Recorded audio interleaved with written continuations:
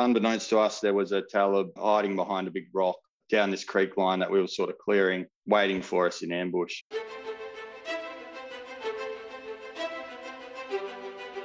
Welcome to the podcast where we track down Australian war veterans, have a chat with them, and hear their stories.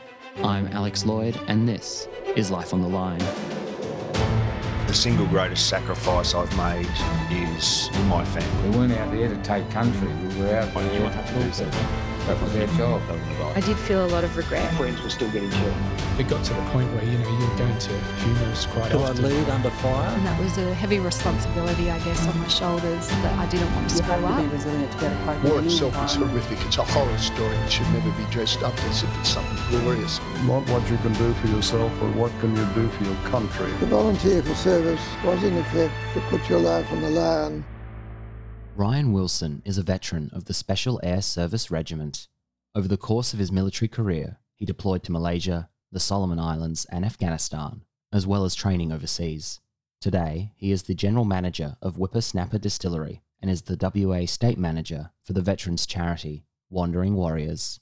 Ryan spoke with Angus Horden about his career in Special Forces, life after service, and reflected on the difference they made in Afghanistan.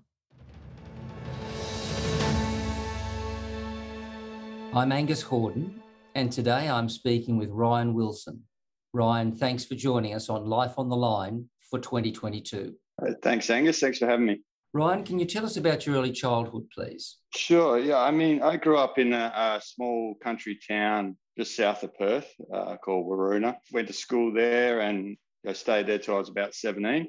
I always sort of had a bit of an interest in the military growing up, but there was not much exposure to it in the country there. I was a bit of a rat bag at school, sort of had no direction, always sort of in trouble. And that sort of naturally, fed me towards the military, I guess, to kind of sort myself out. With your schooling, when did you finish and where did you go after school? In Waroona, we only got up to year 10 and then I had to go to Pinjarra, so the next town along for year 11 and 12. And there wasn't many of us who actually did that, but I hadn't decided what I wanted to do yet. So I actually went and studied, I think it was called TE back then, like your tertiary entrance exam to get into uni in Pinjarra. And then I left when I was 17 and went to university up in Perth. I did my undergrad degree in political science. I did that was one of the majors. I did a triple major, so political science, Asian studies, and a security and counterterrorism studies major. That's a pretty interesting course you're doing there. I mean, had you thought of either going into politics or going into something, in Asia or anti-terrorism at that stage? At that stage, probably not politics. I was just, I was interested in it, but had no aspirations of being a politician. But definitely in the military or in the, intelligence services or something like that had always sparked my interest. And how did you find, if, for example, you're a bit of a rebel at school and getting in trouble, how did you find the freedom of uni and the new campus sort of thing? It worked a lot better for me. There was no one there over my shoulder telling me what to do. And when I didn't do something, it showed in my work. So it showed in my grades. So it was totally 100% up to me at this point now, to get the work done and get good grades. So that kind of made me pull my finger out and, really buckle in, get down and do the work. So it actually worked better for me. So, Ryan, when did you start with the military? In 2002, I joined the Army Reserve. So whilst I was at university, at Murdoch University. And that's a bit of a funny story because I actually had applied and got all the way to the final round of interviews to go to ADFA as an officer. And then at the final round, was told not suitable and, recommended to join the Army Reserve to get some experience and things like that. So I went and joined the Army Reserve, the local infantry battalion here in Perth, 16 battalion. And then soon pretty much realised I much preferred being a soldier than an officer. So I never applied for ADFA or RMC or anything like that again. And do you have any family history in the military beforehand? Not directly. I mean, have granddads on both sides of the family that served, in World War II, and great granddad that served in World War I, as I imagine almost every family has, but no direct link And how did you find, just being in an infantry unit, how did you find the basic training? Because I had a bit of time on my hands, I volunteered to do the full-time training. So, and that's something that's sort of always a part of me, is I never wanted to do anything sort of half-baked. So when the option came to, you could either do the reserve training or go to Singleton for 3 months and do the full-time infantry training, that appealed to me more. I wanted to see, like, I could do, I was good enough to pass that course. So I ended up doing that and was, the only TOCO or reservist on the course. So that added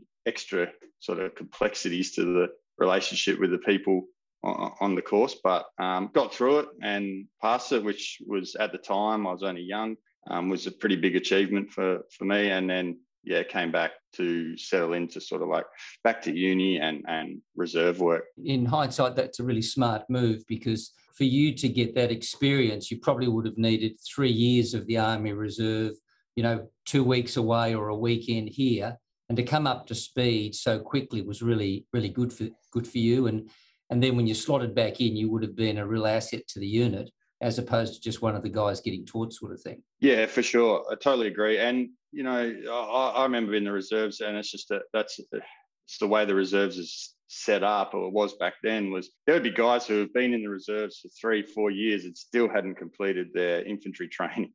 So they're senior soldiers, but not qualified. So it was a bit of a weird setup. But I was also very lucky that as soon as I left Singleton, actually our unit over here went to Malaysia with the Rifle Company Butterworth for 4 months or something in Butterworth. So I came straight off Singleton and then jumped on that trip and went away for another 4 months of training over there, which was eye-opening for, a 19-year-old kid. So tell us about your experience up in Butterworth, because, it's a different environment. That has been a very important base for us up there. I mean, we've been running P3 Orions for years, running surveillance into the Indian Ocean, etc., from that base. But what were your main tasks there? This was very much a training, I won't say deployment, but training trip, I guess. The tasks were really up to the OC and what he wanted to get out of that 4-month block. We did a lot of training around Butterworth in the jungles there, and that it was really eye-opening for me. Never really been exposed to that kind of terrain, and I found it extremely difficult. Not only trying to, and it gave me a deep respect, too, for, like, say, Vietnam and conflicts like that in the jungle, where I just remember sitting in the jungle going, I'm absolutely miserable, and there is no enemy out there, and this is hard. Like, it's just hard living in the jungle, let alone having to worry about there's someone out there sneaking around trying to kill you. So, that sort of was my first exposure to jungle warfare, and it sort of stuck with me for the rest of my career as well. Every time I got exposed to Solomon Islands later as well in the jungle. I mean, good on you for being honest about that. I remember Alex and I interviewed a lot of World War II guys, and I remember heroes from Tobruk and Alamein, fighting in the Western Desert, coming back and saying that the New Guinea jungle, scared the shit out of them. They hated it because they were used to space. And there is no space in the jungle, as you well know. A trip to Malaysia was my first exposure to sort of Southeast Asia as a young fella. And that was eye-opening in itself. So that then sparked a real interest to see more of the region. And then when I came back to Murdoch and I started doing the Asian Studies major and specialising in Indonesian language, that was I kind of fell into that as well, because actually I thought, I want to study another language, and I inquired about what languages were available at the uni, and I was thinking maybe some European language, but actually didn't offer any. And then so the options were, Mandarin, Bahasa, Indonesia at the time. So I thought I'll do Mandarin. I didn't really know much about it, and I went into one class and then soon realised it was incredibly difficult. It wasn't for me, and someone sort of suggested, maybe you should try Bahasa Indonesia. It's more a phonetic language like ours, so a bit easier. So I did that, and that's how, combined with that trip to Malaysia, it sort of really then started to spark an interest in the region. An opportunity came up to go and study in Indonesia through a program called Achichis. I can't actually remember what the acronym stands for, but it was basically where a bunch of Australians from all different unis go over and study at this particular university in Yogyakarta called Universitas Gadjah Mada. And yeah, so we just went there and enrolled in normal subjects, I guess. There wasn't anything in particular we had to study. The goal was to learn how to speak Bahasa. So, I enrolled in a few units. We also had some language specific studying units on its own, but the ultimate goal was to immerse yourself into the university life in Indonesia. I lived in a small boarding room with all other university students, and it was a real experience.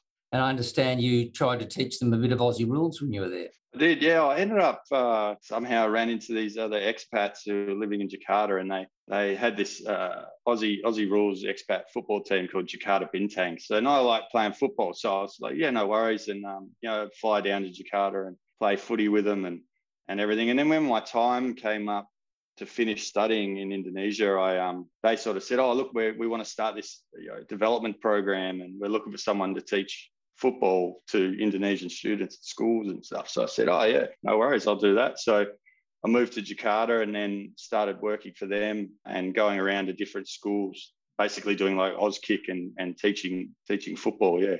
I remember you saying before how the earthquake in Indonesia had a big impact on your life. That incident definitely had a huge impact on me. I remember it being probably about 5:30 in the morning and just awoke to the world just sort of crumbling around us, and quickly ran outside. And at that time, it wasn't long after the tsunami in Thailand and Aceh and that. And Yogyakarta has actually a big active volcano right next to it. So obviously we ran out and we thought, and the volcano was active at that time, but we thought it erupted, but it actually wasn't. It was an earthquake itself. But and that flattened a lot of the city. I think about 6,000 people were killed and hundreds of thousands, displaced, and it was just horrific. And the moments after as well were pretty bad because it was just after that tsunami, people started to naturally feel that was going to happen again. So people started to flee the city, and it just became chaos with people running and trampling everyone and trying to get out. But no tsunami came or anything like that. But then we started the cleanup process. So we sort of banded together, and we were there obviously before any sort of NGOs or assistance could come. So we just decided to help as much as we could, whether it be helping in hospitals or helping go through rubble and rebuild or anything we could do, really. Ryan, can you tell us, after you sort of left Indonesia, what happened to you then? Because I know it's not long after that, you're then deploying to the Solomons. Yep. So I decided to come back to Australia, I think around 2006, 2007, something like that. And then, the reserve battalion again I was still sort of part of the reserve battalion. I'd had some time off, but I got back into that, and they were now gearing up again to go away on a trip, Operation Anode, to the Solomon Islands. So again, it was, I think this time the regular battalions were so busy, they were now not only giving sort of reserve battalions a chance to do RCB trips, we were now doing, Op Anode trips, generally over the Christmas period again. But, I thought this was a great opportunity, so I stuck my hand up for that and got the opportunity to go over. That must have been interesting when you were up there. Did you get to go and look at, some of the military sites of World War II? Yeah, we did. We did a bit of, touring around, and, there's old tanks still sitting there, and it's a bit surreal to see a battlefield, that seems quite unremarkable. But then when you hear about the history of the battle, and there's whole divisions and, thousands of people involved, you just can't fathom it, to be honest. And Ryan, it's not lost on us at this moment, the strategic importance of the Solomons and the Chinese setting up bases there and that sort of destabilising the Pacific. Even when we were there back then, I remember thinking to myself, geez, there's a lot of the local businesses were all Chinese. They were already starting to establish themselves, in the private sector throughout Solomons. They were the ones leading most of the markets and the trade. And so it's not surprising to me, to be honest, that it's gone down this path. Yeah, no, good observation for someone who's actually been there. Ryan, where did the time in the Army Reserve then lead you into the SAS? Being in Western Australia, you kind of grow up, being in Perth, grow up with the SAS sort of on your doorstep there. I always sort of glorified them and seen them as sort of like gods, and they were the ultimate of soldiers and human beings, and sort of really, as a kid, always wanted to be like them. My desire to sort of do selection, I had a number of drivers. It was, like I mentioned before, I always wanted to see if I could do the hardest thing that was out there, the toughest thing, just to see if I was sort of capable of it. So that was a driver. Another one was, and it's always been a driver in my life, is for some reason like to prove people wrong. And this happened when I was at school as well. I remember being a rat bag at school and a teacher sort of, basically saying, you're not going to amount to anything and you wouldn't be able to handle it university. And so I was like, okay, well, I'm going to go and do university. So I went and did a 4-year degree just to spite him, but not really. But, it really inspired me to go, well, you know what, I can do it. And the same sort of thing, there was a few, I started talking about SAS and selection, and a few people, like, you're just a reservist, you'd never be able to do it, don't worry, blah, blah. And that just spurred me on that little bit more to really give it a crack. And the Solomon Islands was where I kind of decided to do it, and it was a great opportunity. I started training there for it. So, and that was, had a lot of time to do that over there. So can you talk us through the actual selection process? Because it is a very daunting and a very challenging process. It's not for the lighthearted. There's the initial application process with all the aptitude testing and the sort of paper selection, so to speak, which it is what it is. And then I'm not sure what it's like now, but then we had to do a SF sort of barrier entry test, I think it's called. And this was I remember mine was 15K webbing run in under 90 minutes. Pack march, 20K pack march. I can't remember the times, and there was a few other swim. I can't recall exactly, but it was all physical in nature. But it was to really just, I guess, it was just a barrier because we had so many applicants to cut it down a bit, and then that sort of qualified you, I guess, to start selection, which was the 21 days or 3 weeks in Perth. Of hell. Yeah, well, yeah. I mean, I was 23 or something, and I always say this, is that I was young and naive. I think that's what got me through. I didn't know any better. As you say, you don't know what you don't know. I appreciate the big runs with the packs and the webbing and the ammo, etc. Can you talk about how they sort of try to mentally select you or grill you type thing? For sure. So on selection, it's all pretty much silent running. So, you don't really get told. You obviously don't get told if you're doing anything right. Everything you do is wrong. But there's no real yelling and carrying on and in your face and blah, blah, blah. It's all very much, someone will just come up to you and be like, and this is something I used to do when I was then instructing as well, would be like, if you had the choice between, your compass, your rifle, or your radio, and you had to pick one, what would you choose? And, people would go, I'd pick my rifle. And you go, oh, okay, so you wouldn't pick your radio, and then walk off.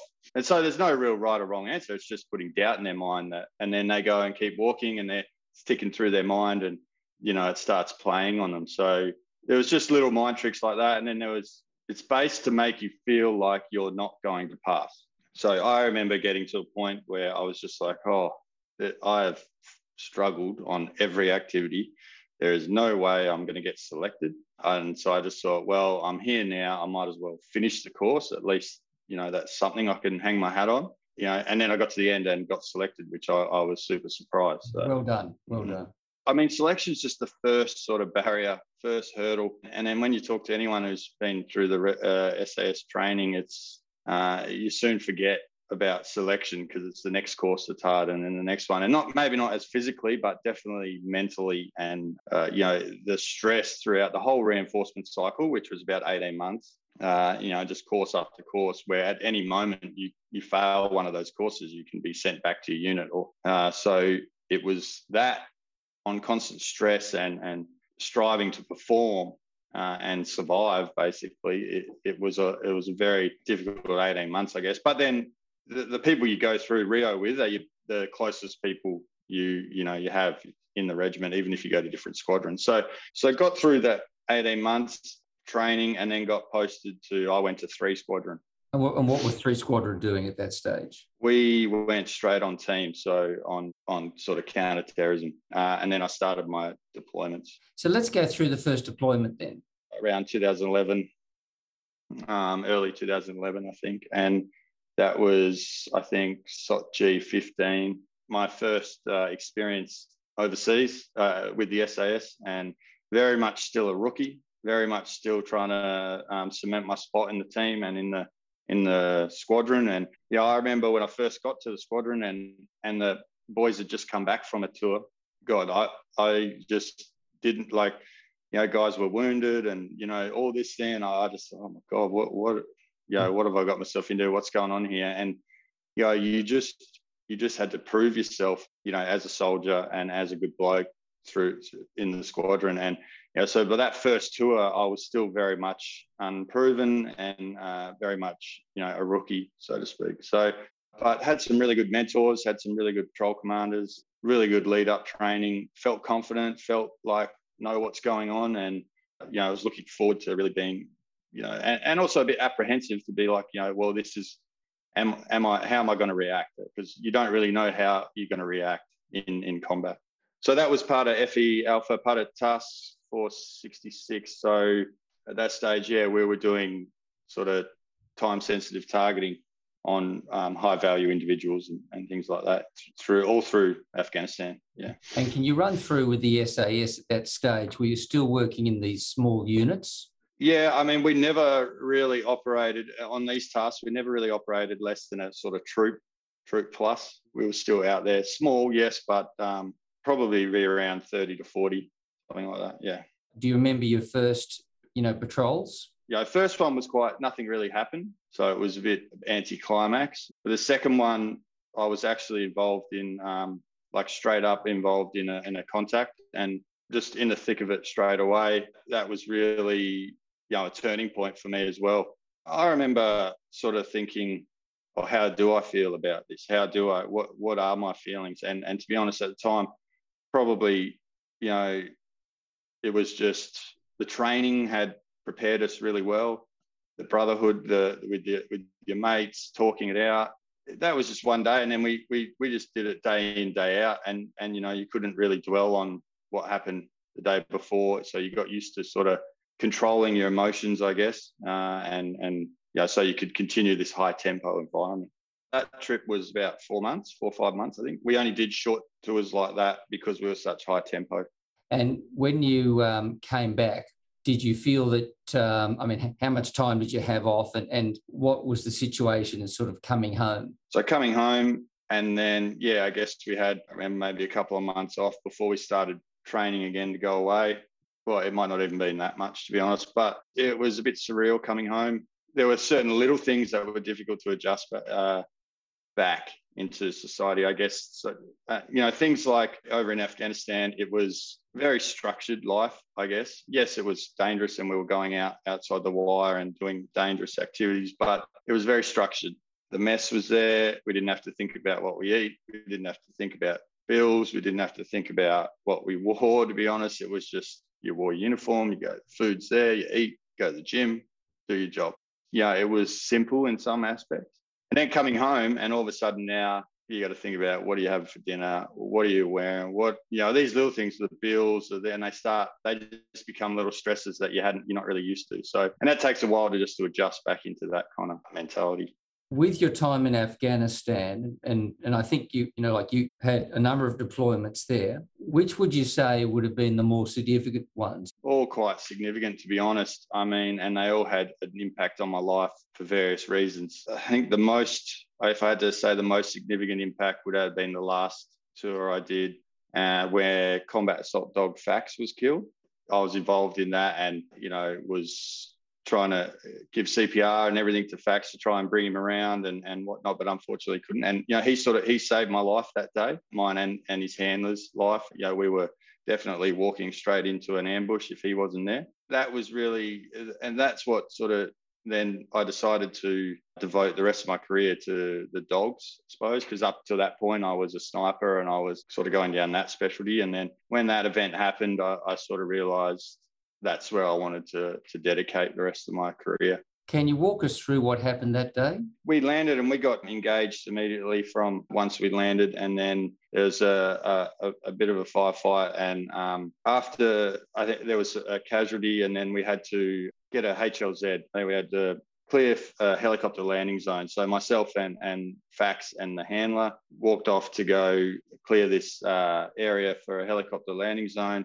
Unbeknownst to us, there was a Talib hiding behind a big rock down this creek line that we were sort of clearing, waiting for us in ambush. Luckily, we had Fax and he went out front, and we saw him sort of go past where the Taliban was and then kick back in the wind, got him on the wind and come in and bit the guy, which then alerted us to his presence, and we were able to take correct actions. But unfortunately, the Talib was able to shake Fax off and shot him point blank. And then he was engaging Fax's handler, and the Talib were in a really close sort of engagement. And that's when I was able to maneuver around onto sort of some high ground and get the better of him. So we lost the dog, but was the other guy taken down or? No, he was fine. Yeah. And he was saved by his dog, in other words. For sure, 100%. Yeah, we owe our lives to that dog. So, and then we proceeded to try and, save him, but he just, it was too much. Yeah, that would have been a terrible thing to go through. Yeah, and, we treated the dogs much like operators. They were part of the family, just like anyone else. So it was, it was a difficult loss. Other than that, obviously terrible situation with the dog, any other memorable experiences? I got to do a lot over there, see a lot of the country. I remember thinking some points like, geez, it's actually quite a beautiful looking country from some of the, when we're on top of a mountain or something like that. And it was just a bit surreal as well, going through some of the valleys, and seeing the villages there that haven't changed since, I don't know, 1,000 years. Yeah. Like it's Christ time. Yeah. Yeah, it's very surreal, and it was very, very eye-opening, and it's obviously had a huge impact on my life. In your deployments, can you recall perhaps any lighter or funnier moments that may have happened? I mean, not during my deployments, actually. I prepared some stuff for on some training exercises, but I can't think of anything at the moment. I always found the training, the lighter parts of life that you would get out of, with your mates. What funny things did you sort of come across? And then this goes back to actually before I went away, and it was in 2010. Got chosen with another guy to go to Canada actually for a month-long trip with JDF2 and train with them up in the Rocky Mountains with some doing some high-angle sniping and things like that. So it was a great opportunity, super excited. I'd never really been exposed to snow before, so I was somewhat underprepared when we got there. Plus, it was meant to be summer, but it was still freezing cold up in the Rockies and in British Columbia. And the funny story is that the mate who I went with, as we were packing our gear to go, I said, I'll go to the deployment store and I'll get our cold weather gear. It's fine, don't worry. You got stuff to do. I'll get it and I'll give it to you over there. So I went to the deployment store, and back then it was a bit like you go in and it's kind of like, I'll have one of those. And, you walk out with it and a trunk to fill it all with. And so went in and was like, I need some cold weather, like puff gear, the big jackets and pants and stuff like that. So grabbed them all, put them in their little containers, and then I put them in my gear, flew over to Canada, and then we're out in the Rocky Mountains setting up in our tent. And I'm like, well, here you go, mate. Here's your, puff gear. And he pulls out his pants, puts them on, fair enough, and then goes to pull out the next packet, and it's another set of pants. And I thought I had actually checked that it was a jacket, but I brought him 2 sets of pants, and instead of so he was not impressed at all. But luckily the Canadians had some spare gear, and he ended up doing all right out of it. So not too bad. But he never ever let me live that down. Yeah, really. I set him up. But that trip was really, really good, because we had no experience in the snow whatsoever. And I remember the Canadians giving us some snowshoes, and we were going on a bit of a trek, and we got dropped off by this helicopter and off they went. And then there's me and this other guy trying to put these snowshoes on things. And we look up and they're gone. And we hadn't even gone 10 meters. We didn't know what we were doing. Yeah. So there was a lot of funny moments on that trip. Yeah, for sure. It certainly gives importance to the saying, you pack your own chute. Yeah, for sure. Always check your own gear. You never rely on anyone. You always check your own. He never trusted me again after that to pack his gear. And rightly so. With a mate like you, yeah. Tell us about the special skills and training that you went in to become a sniper, and in particular, how incredibly patient you have to be. I'll be 100% honest with you. I didn't choose to be a sniper, to be honest. It was not something I ever really wanted to do, but I did enjoy it once I was doing it. But how I got into it was when I first got to the squadron, pretty much on day one. They said, all right, sniper course starting, we need 3 people. And there was 3 rookies that rocked up on that day. And they went, right, you 3, you're on it. We're like, oh, okay, when's it start? And like, today. Boom, that was it. So that was my start as a sniper. And so I then proceeded to do the 2-month course, 3-month course, can't remember. Exposed to a whole new level of fieldcraft and, patience, like you said, to really attention to detail and to really do the job right, you had to have really good attention to detail and patience. So, I'll never claim that I was like some American sniper or I was never really that good at it, but I got through the course and, then started to enjoy the role a bit more once I did some more training and, got to do that trip to Canada and things like that. Did you actually get to use that skill in action? So on the first tour I did was we did a lot of roles. I was part of like an Overwatch sniper team. So we did do a lot of up in the mountains Overwatch on the guys.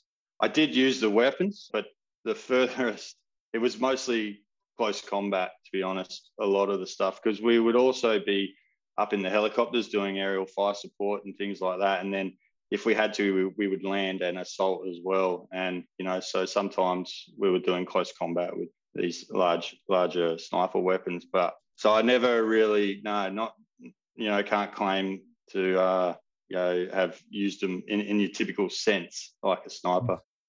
So Ryan, can you tell us about your passion working with the dogs? It came from that event that happened in Afghanistan where FACS saved my life and Handler's life. And I sort of realised then that that's what I wanted to do. So I went back to the unit after one trip and sort of identified that's what I want to do and did the dog handling course. And that's when I got teamed up with my combat assault dog, being Kenny, who's still around now and still is in my backyard at the moment. And, he's been with me for like over 10, 11 years now. So, and then I started with Kenny for the next sort of 4 years, I guess, as the dog handler in 3 Squadron.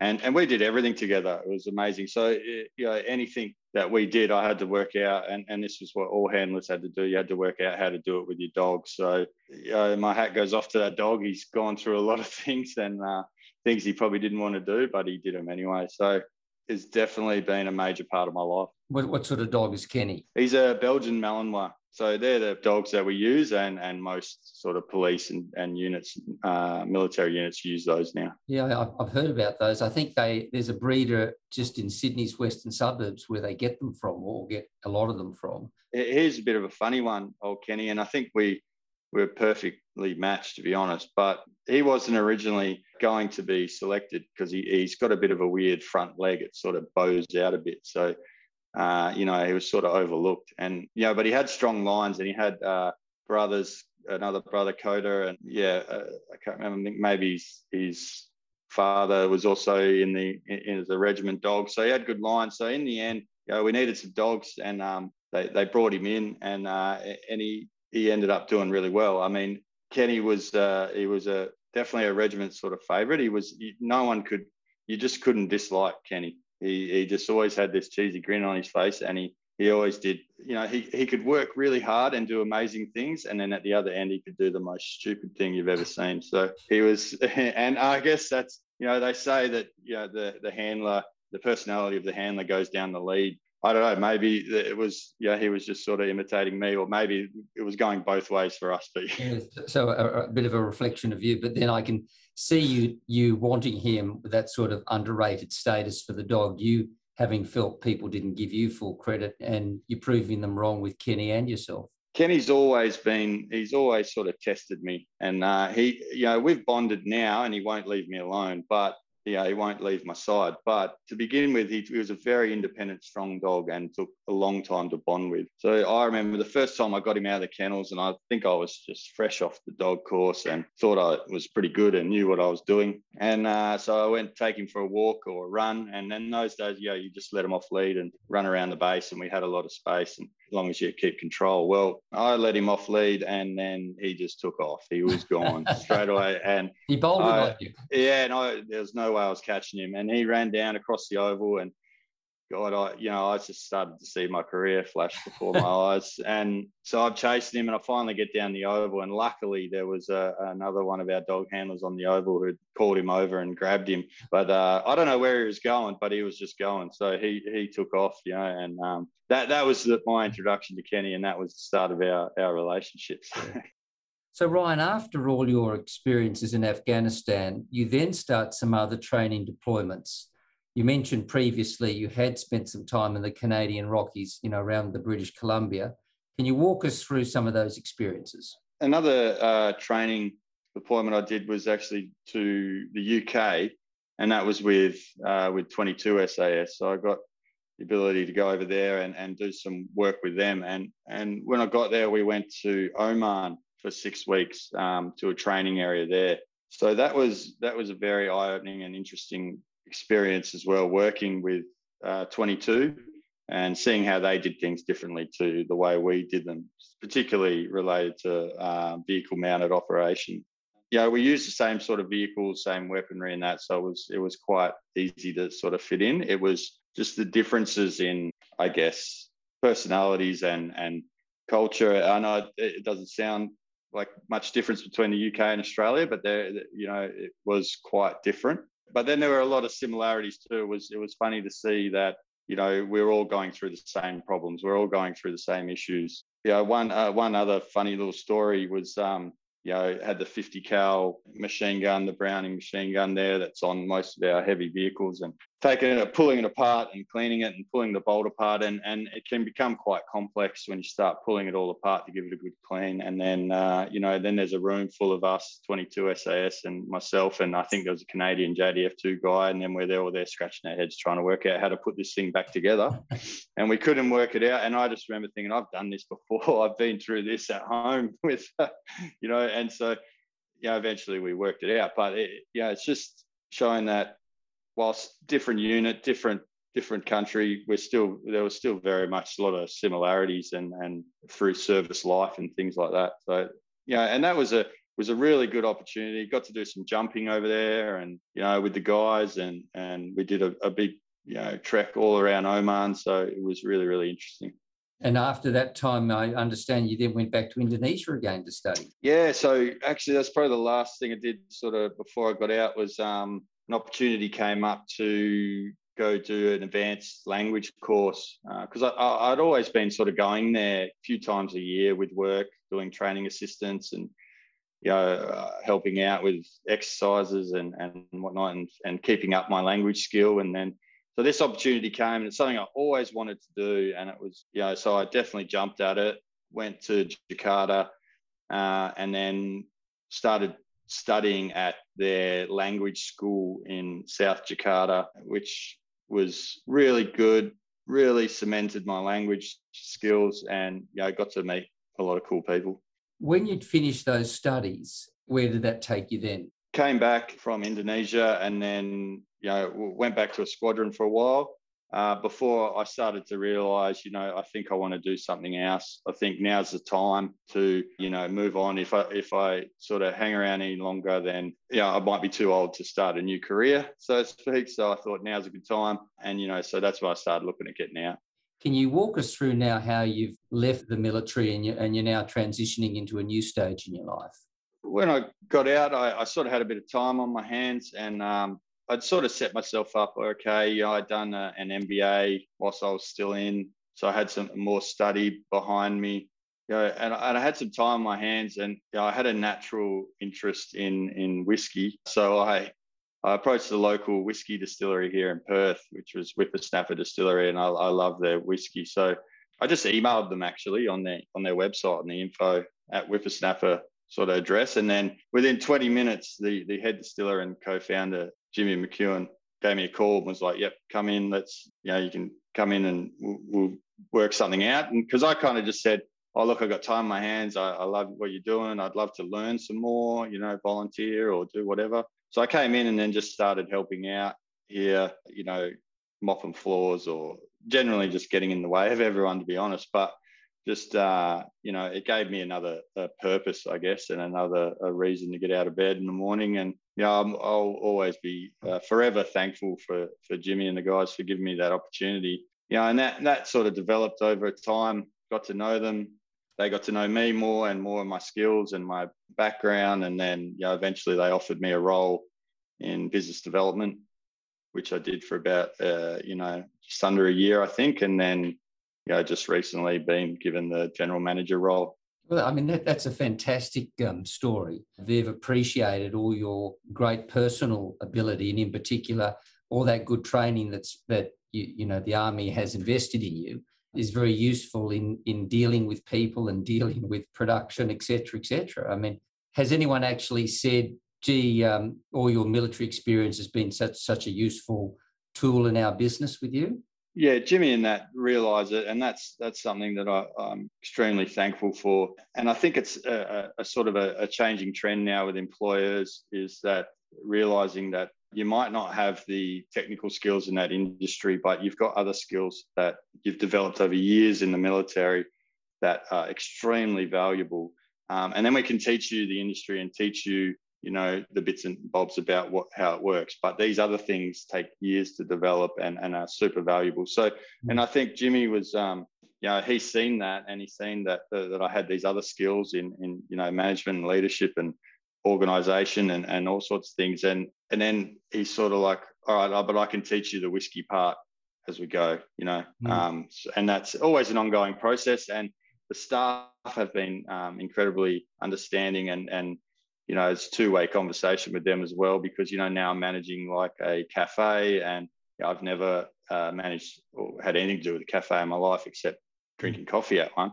So, the cafe manager there, she's very patient, and she's very much always bringing me up to speed on things that I need to know. And I will go on and done barista courses and all sorts of stuff that I never thought I'd be doing when I was in the regiment. But now, another part of, reason I love working here is at the Whippersnapper is I just, get the freedom to be creative and do things that I wouldn't otherwise be able to. And one of the initiatives I was able to start with help from Jimmy and the boys was the Whippersnapper Veterans Club. So this sort of was born out of when I did discharge. The hardest part was the camaraderie, the mateship. That was what I missed. That was gone. It wasn't, shooting down the back or jumping out of planes or anything like that. It was the mateship, because one day you're working with your best mates every day, and then the next day you're not, and you sort of feel a bit isolated and you're on your own. So decided to create this Veterans Club, which is basically a community, where we offer discounts and whatnot for the distillery. But the idea is we put on events for veterans, and they come together, and it's basically an excuse for veterans to come together and either catch up with old mates or meet new people with like experiences. So, we've put these events on for free, so they don't cost anything. We put on food. The next one we've got planned is the Mother's Day brunch. So it's a, breakfast brunch for veterans and their mothers, and it's a real family orientated. And I have to give a shout out to Legacy WA, because they are sponsoring us for that event. It was just another sort of initiative that was is really passionate about. No, look, that's a fantastic story, mate. Well done. Can you tell us about Wandering Warriors and your involvement there? It kind of leads on talking about the educating employers about the benefits of hiring a veteran. So Wandering Warriors is a veterans support organisation that specifically deals with helping ex-SOCOMAN or ex-Special Forces members, albeit support staff or operators, transition, mainly focus on the transitioning period from Special Forces to the private sector, which is a very difficult transition. I got interested in it because it's a very, very good opportunity. They offer education, so fully funded scholarships, employment opportunities, there's respite, welfare, and also some mentoring type functions as well that they do. They were initially established over in Queensland, believe it or not, through the SAS Association branch over in Queensland as a fundraising sort of organisation to raise money for other organisations. But eventually the Wandering Warriors, just over a number of years and the hard work from a lot of different people, developed into what it is now. And it's a public company now with a registered charity and has functions in education, employment, respite and mentoring and now welfare as well. The only thing was there was nothing here in WA because a lot of guys, I guess, get out of the regiment and then they go and settle over east because that's where they're from. But I was from Perth or from WA, so I thought, you know what, why don't we try and start something here? So I've been, chatting with the guys over east, and Quinton Masson's the CEO and Dan Parker, COO, and they've been incredibly helpful in just helping me try and create relationships and build a structure here to assist Special Forces veterans to transition when they do want to get out and settle in WA. And I can really give them that sort of leg up. Ryan, if you reflect, today, because you're only 37 now, but, you were a young guy at 24, you started the Army Reserve, and then you went to the ultimate, you got in with the SAS, and you spent a lot of time with the SAS. You left them and you've succeeded in creating this new role for yourself in the distillery, which is wonderful. What's your reflection upon your time in the Army? Yeah, definitely a lot to reflect on. And there's a few points there that I'd like to make. Sort of my experiences made me realise that anything's possible and anything's achievable if you work hard and put your mind to it. And the fear of failure is something I've dealt with my whole life as well, is that, sort of that imposter syndrome and that, being scared of failure. So, and changing my mindset to be more like, failure is a natural part of life and it is actually something to learn and grow from. So that's something that I've sort of taken away from my career as well. And it's still something that happens today, when I fail in something, because it's always hard, and, but being able to turn that into something that's, worthwhile and grow from. In terms of my deployments and my experiences overseas, and I always, at the time, it was great feeling being part of it, being part of something bigger than yourself, being part of something that's making a difference. And I think that's something that drew me to the military to start with, was being part of something that was bigger than yourself. So being over there in Afghanistan, it was very much a feeling of you're a part of something that was bigger than you, and you were making a difference. We're fighting the enemy on their soil, not on ours, and started to see, I did some time up in Kabul as well, and started to see women walking around without burqas or anything on their own in the streets, which would never have happened years before, and unfortunately wouldn't be happening now either. But at the time, it made you feel like a bit, we are making a difference. Women are getting educated and these sort of things are happening. We're rebuilding schools and everything like that as well.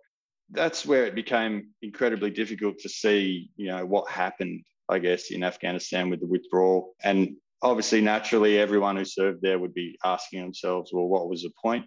So I am a little bit disappointed in the way it's gone, and to see it revert back to, worse than what it was before we went there. But, I try and focus on the good points and the good we did do at that time, and the things we were able to achieve and the lives we were able to affect and make better at that time. And that's kind of the areas that I choose to focus on when I reflect and think about my time. You're a guy that basically people doubted you, but you didn't doubt yourself. You got in there and you started at the bottom and you went to the top. Mate, you're a hero and you're a winner. We've really enjoyed talking to you today, and we really appreciate your service. So, Ryan Wilson, thank you for being with us today on Life on the Line. Thank you very much. Thanks for having me. I'm Angus Horton, and you've been listening to Life on the Line.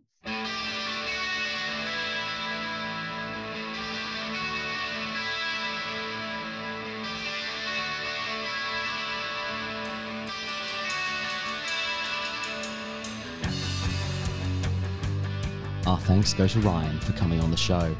Be sure to look up Wandering Warriors online, as well as Whippersnapper Distillery.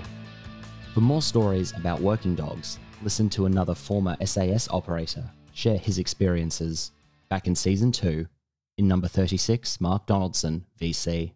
People will die. It might be you, it might be your mate, it might be the brand new guy. It's going to happen at some stage because there's lots of bullets that fly around, or there's dangerous work that we do.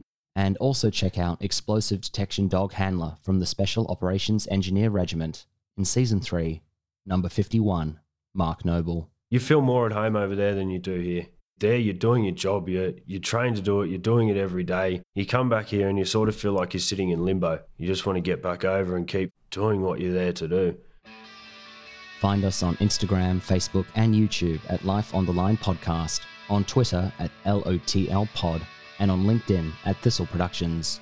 Our website is www.lifeonthelinepodcast.com. Life on the Line is brought to you by Thistle Productions. Artwork by Big Cat Design. Theme music by Dan Van Werkhoven. Closing music, US Radio by The Externals. Thanks for listening, and lest we forget.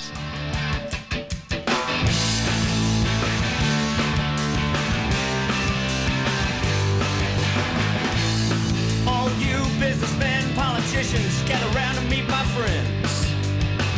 We've all come here tonight to listen in to you justify your sins. Well, you smoke too much, you drink too much, you're blind. Oh, once you understand that your truth is in denial. Oh, once a year you come around and everybody thinks that you're so cool. But nothing like reality to cool the fool in you. Party has gone too far this time. No one has you across with their pursuit of crime. Where do we run to? Where do we go?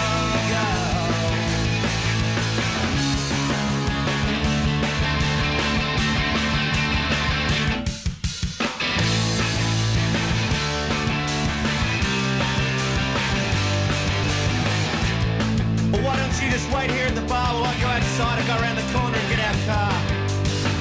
We'll leave this old town behind, buy some beer, drive down south till dawn. Or we can cruise down along the coast and maybe park down by the swell.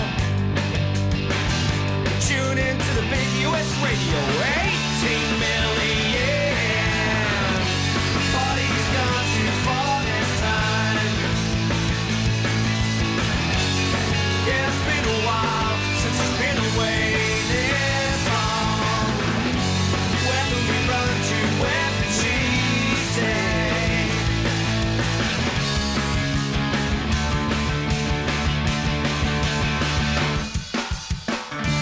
Polly's drunk again. She lifts up her summer tree. Yes, she don't mind so much as long